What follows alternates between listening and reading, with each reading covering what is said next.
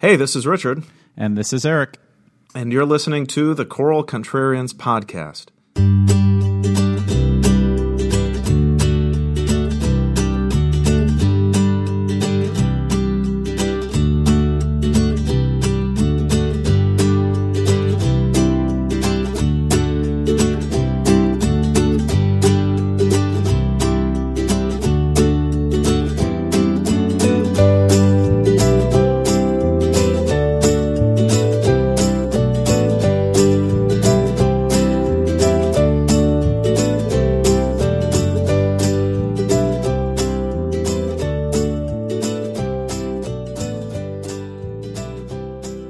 Richard. Eric. I've got a secret. What's your secret? This is our first podcast. This is our first podcast. You're right. How do you feel about that? I'm excited. This is going to be good. How are you feeling? I'm a little nervous. I feel like we're going to blow it. But You think we're going to blow it? I don't know. What gives you that feeling? Why is this going to happen? No, we're not going to blow it. We're You're not right. going to blow it at all. But for our one listener, welcome to our podcast called The Choral Contrarians. We'll get into it a little bit about what this podcast is all about. But I think to start off, if you are listening, you're probably like, who are these people? Our listener. Right. Because, I agree with you. Who are we? I don't know myself who we are. So the voice of gold, Richard, who are you? Hello. It's great to be here, Eric. It's great to be on the... We're not on the air. We're in the file. It's great to be in the file with you. I am working in Duluth, Minnesota, where it is really cold right now. Who are you? My name is Eric. I am in Wisconsin currently. I think it'd be really good to just give some context about who we are in regards to our career. And I can start off. I am originally from Minnesota, and because this is a choral-specific podcast, I can just mention that growing up in Minnesota means that you were under the heavy hand of Lutheran choral tradition, which is a very heavy hand. A beautiful hand. A beautiful but heavy hand. And anyway, that shaped a great majority of my life, was growing up in Minnesota. And I did get my undergraduate and master's degree in the Midwest, specifically Minnesota, and then did eventually escape the womb and went to the West Coast to University of Washington to get my doctorate. And as you are wont to do after you receive a degree, is you need to pay back your degree. So I found a job. Yes. Yeah. So, and now I'm working in Wisconsin currently. What's your background? It's my story, my history. Born and raised in the Lone Star State, Central Texas. Joined choir in middle school. It was very warm in Texas, very hot. Let's see. Joined choir in middle school, sang in high school. Loved it. Great choral tradition in Texas. It's debatable. Let's debate it. That'll be a topic. I don't think we should. Minnesota and Texas are already at odds about this, I'm pretty sure. We share a highway. We and do. I think that's the key to our shared success chorally. Went to Florida State and studied with Andre Thomas. Wonderful experience there in Florida State. Wanted to come back and teach in Texas, and I did. Was very fortunate to work in wonderful high school programs there. Moved up here to the upper Midwest a few years ago, and I'm currently working at University of Minnesota Duluth. I love being up here. It's really been fun to be a part of this choral tradition and everything. That's my story. That's good. I feel like we should also mention what brought us together before we kind of talk about this podcast a little bit. Fate, the hand of fate. The fate, which also is a heavy hand. No. So we, honestly, I hate Texas, so I never went down there. That's not true. No, that's not true at all. No, I have not been. You've never visited the state of Texas? I have many times. Okay. Stop. All right, I have many times. I'm joking. There you go. But I haven't spent a lot of time in the Texas choral culture, so we had not crossed paths, if ever, before a few years ago. And I still, looking back on it, think the first time I met you was in Sioux Falls, South Dakota. You think that I think we had a pizza. Duluth, Minnesota. I think we had a pizza in Duluth. I don't know if I'm just eating random pizzas with people and whatever, but I really think this happened. Either way, Brett Amundsen, thank you for connecting us. And maybe Brett's our one listener. I think Brett Amundsen is our one listener. Brett is a good friend of mine. Many of you who are listening, which is one, know who Brett Amundsen is. He's a great conductor, a great friend to both of us, a great friend to many people in the choral world. And he went to the University of Washington with me and got to know Richard through things like the Twin Ports Chorale. And is it Twin Ports Choral Project? Choral Project. I'm sorry, Twin Ports Choral Project that I said chorale. The problem with Brett is he's very low energy, though. Yeah. Yes. So anyone listening, right? And the other thing that he did was the Lakeshore Youth. Is it Lake Superior Youth Choir? See, this is how much I know. Maybe you should say. We should have a fact checker. We need a fact checker for the show. That's so good. We should just there, ready to go. Probably wouldn't be good for our future because we'd be shut down with how many wrong things are coming out of my mouth. But Sioux Falls was great because we had a chance to connect and to talk a lot. I remember after the presentation that you introduced me at which you introduced me. I want to get the grammar straight there. I think we kind of hit it off. We found we had some things in common.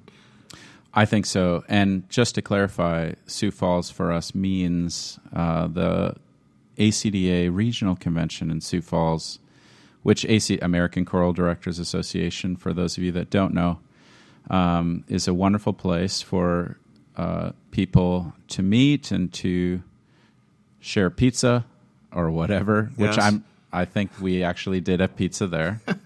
I'm sure we did. I'm sure that happened. And I think we skipped a concert to do that.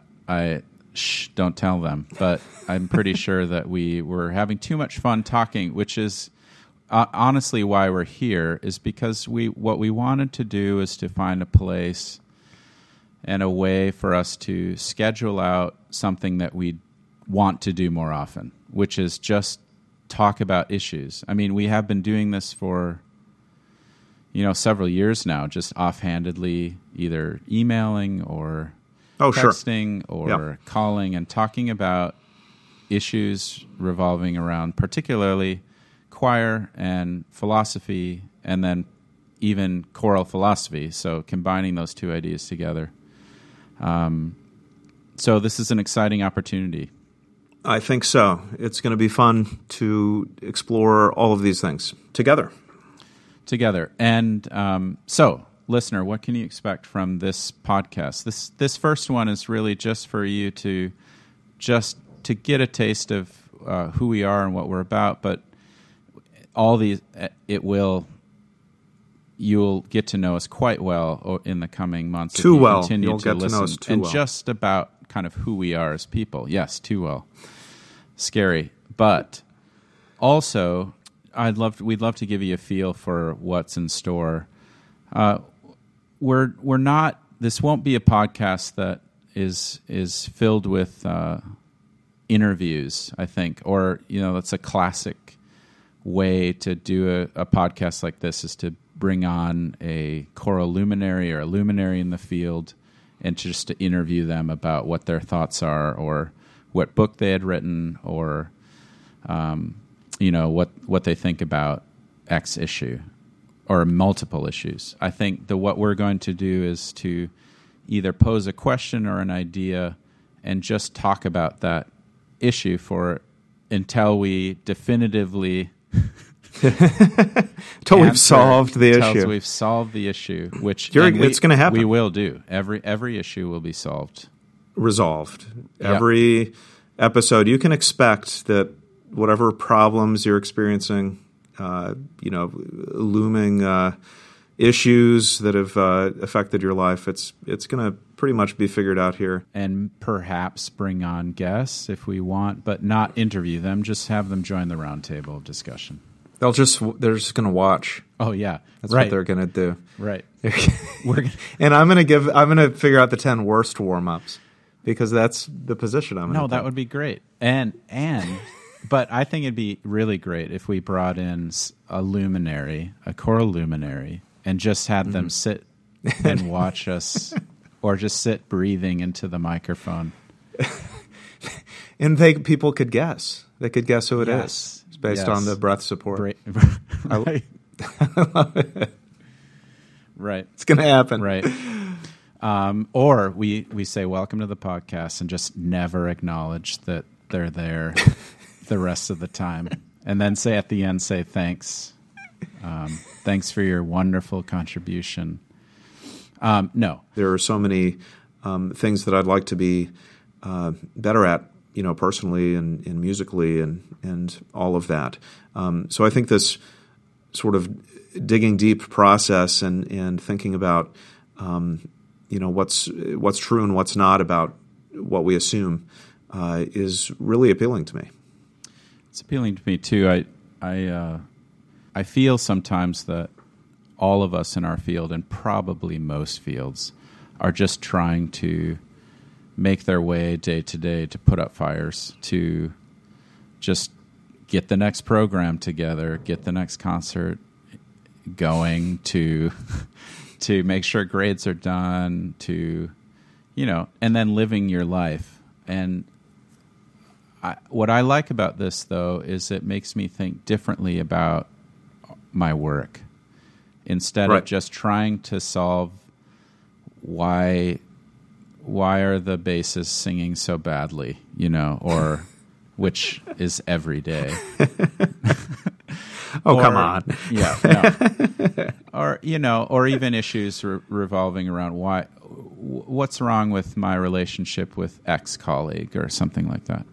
Sure. This gets down to, in a similar way to maybe the way people were thinking maybe 100, 150 years ago, 200 years ago about, philosophers and stuff like that. Thinking things deeper to maybe affect in a more general way some of these issues, so that you're not just putting Band-Aids on stuff. You're starting to maybe act differently, or to think differently about whole structures. And what we're going to do here is particularly focus on choir, the vocal ensemble, and the many, many issues revolving around it. But I will say to the listener that it will wander into other things. It always does, and it probably always will, which is a great joy, I think. Wander specifically into philosophy, or some things that we won't talk about probably are any political issues of any kind, really. Thank you. But it probably also will, traipse lightly into religion of sorts. It must to some degree. Maybe not religion, but sacred space. I think that would be a way to put it. The way we organize things, the way those things intersect. Sure. Right. So I think this will be a wonderful place for a choral conductor or somebody that loves choral music to come and to sort of maybe think differently with us, to join us, to listen to us talk about things, and guarantee you will disagree probably with something. And that's okay, because Richard and I will disagree as well. And then he will realize that I'm right. Oh, no, wait a second. Oh, wait. you must be wrong. No. All right.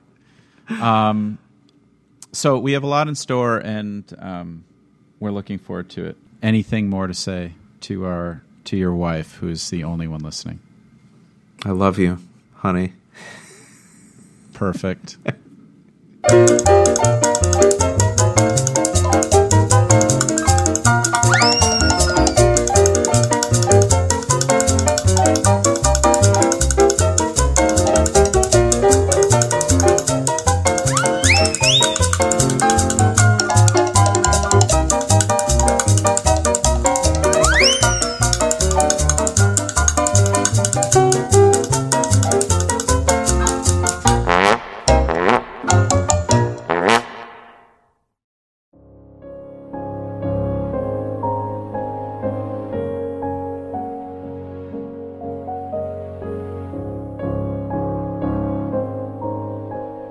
And here is Readings and Writings for January 2019.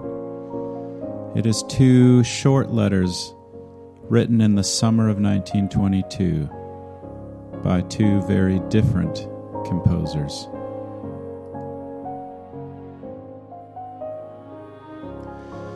Dear Dr. Richard Strauss, I send you a word of warm welcome and an assurance that your return to our country gives the greatest pleasure to myself and to very many of my musical countrymen. I hope we may meet soon. With cordial greetings, believe me to be your sincere friend, Edward Elgar. And in response, Strauss wrote, My very dear friend, I thank you heartily for your dear letter with its renewed expression of your sympathy and kindly feeling, always so precious to me. Unhappily, my son is ill, and I can't leave the hotel within the next few days except with difficulty. Will you be good enough to tell me when and where I may see you? Convey my sincere compliments to your wife also. I remain your ever devoted admirer, Richard Strauss.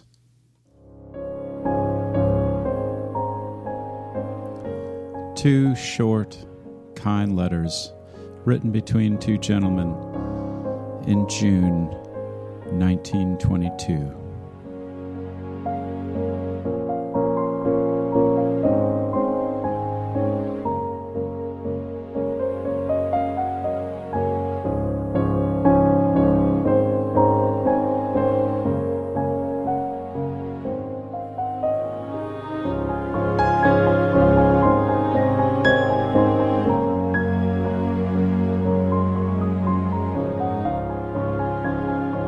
Thanks for listening to the Choral Contrarians podcast.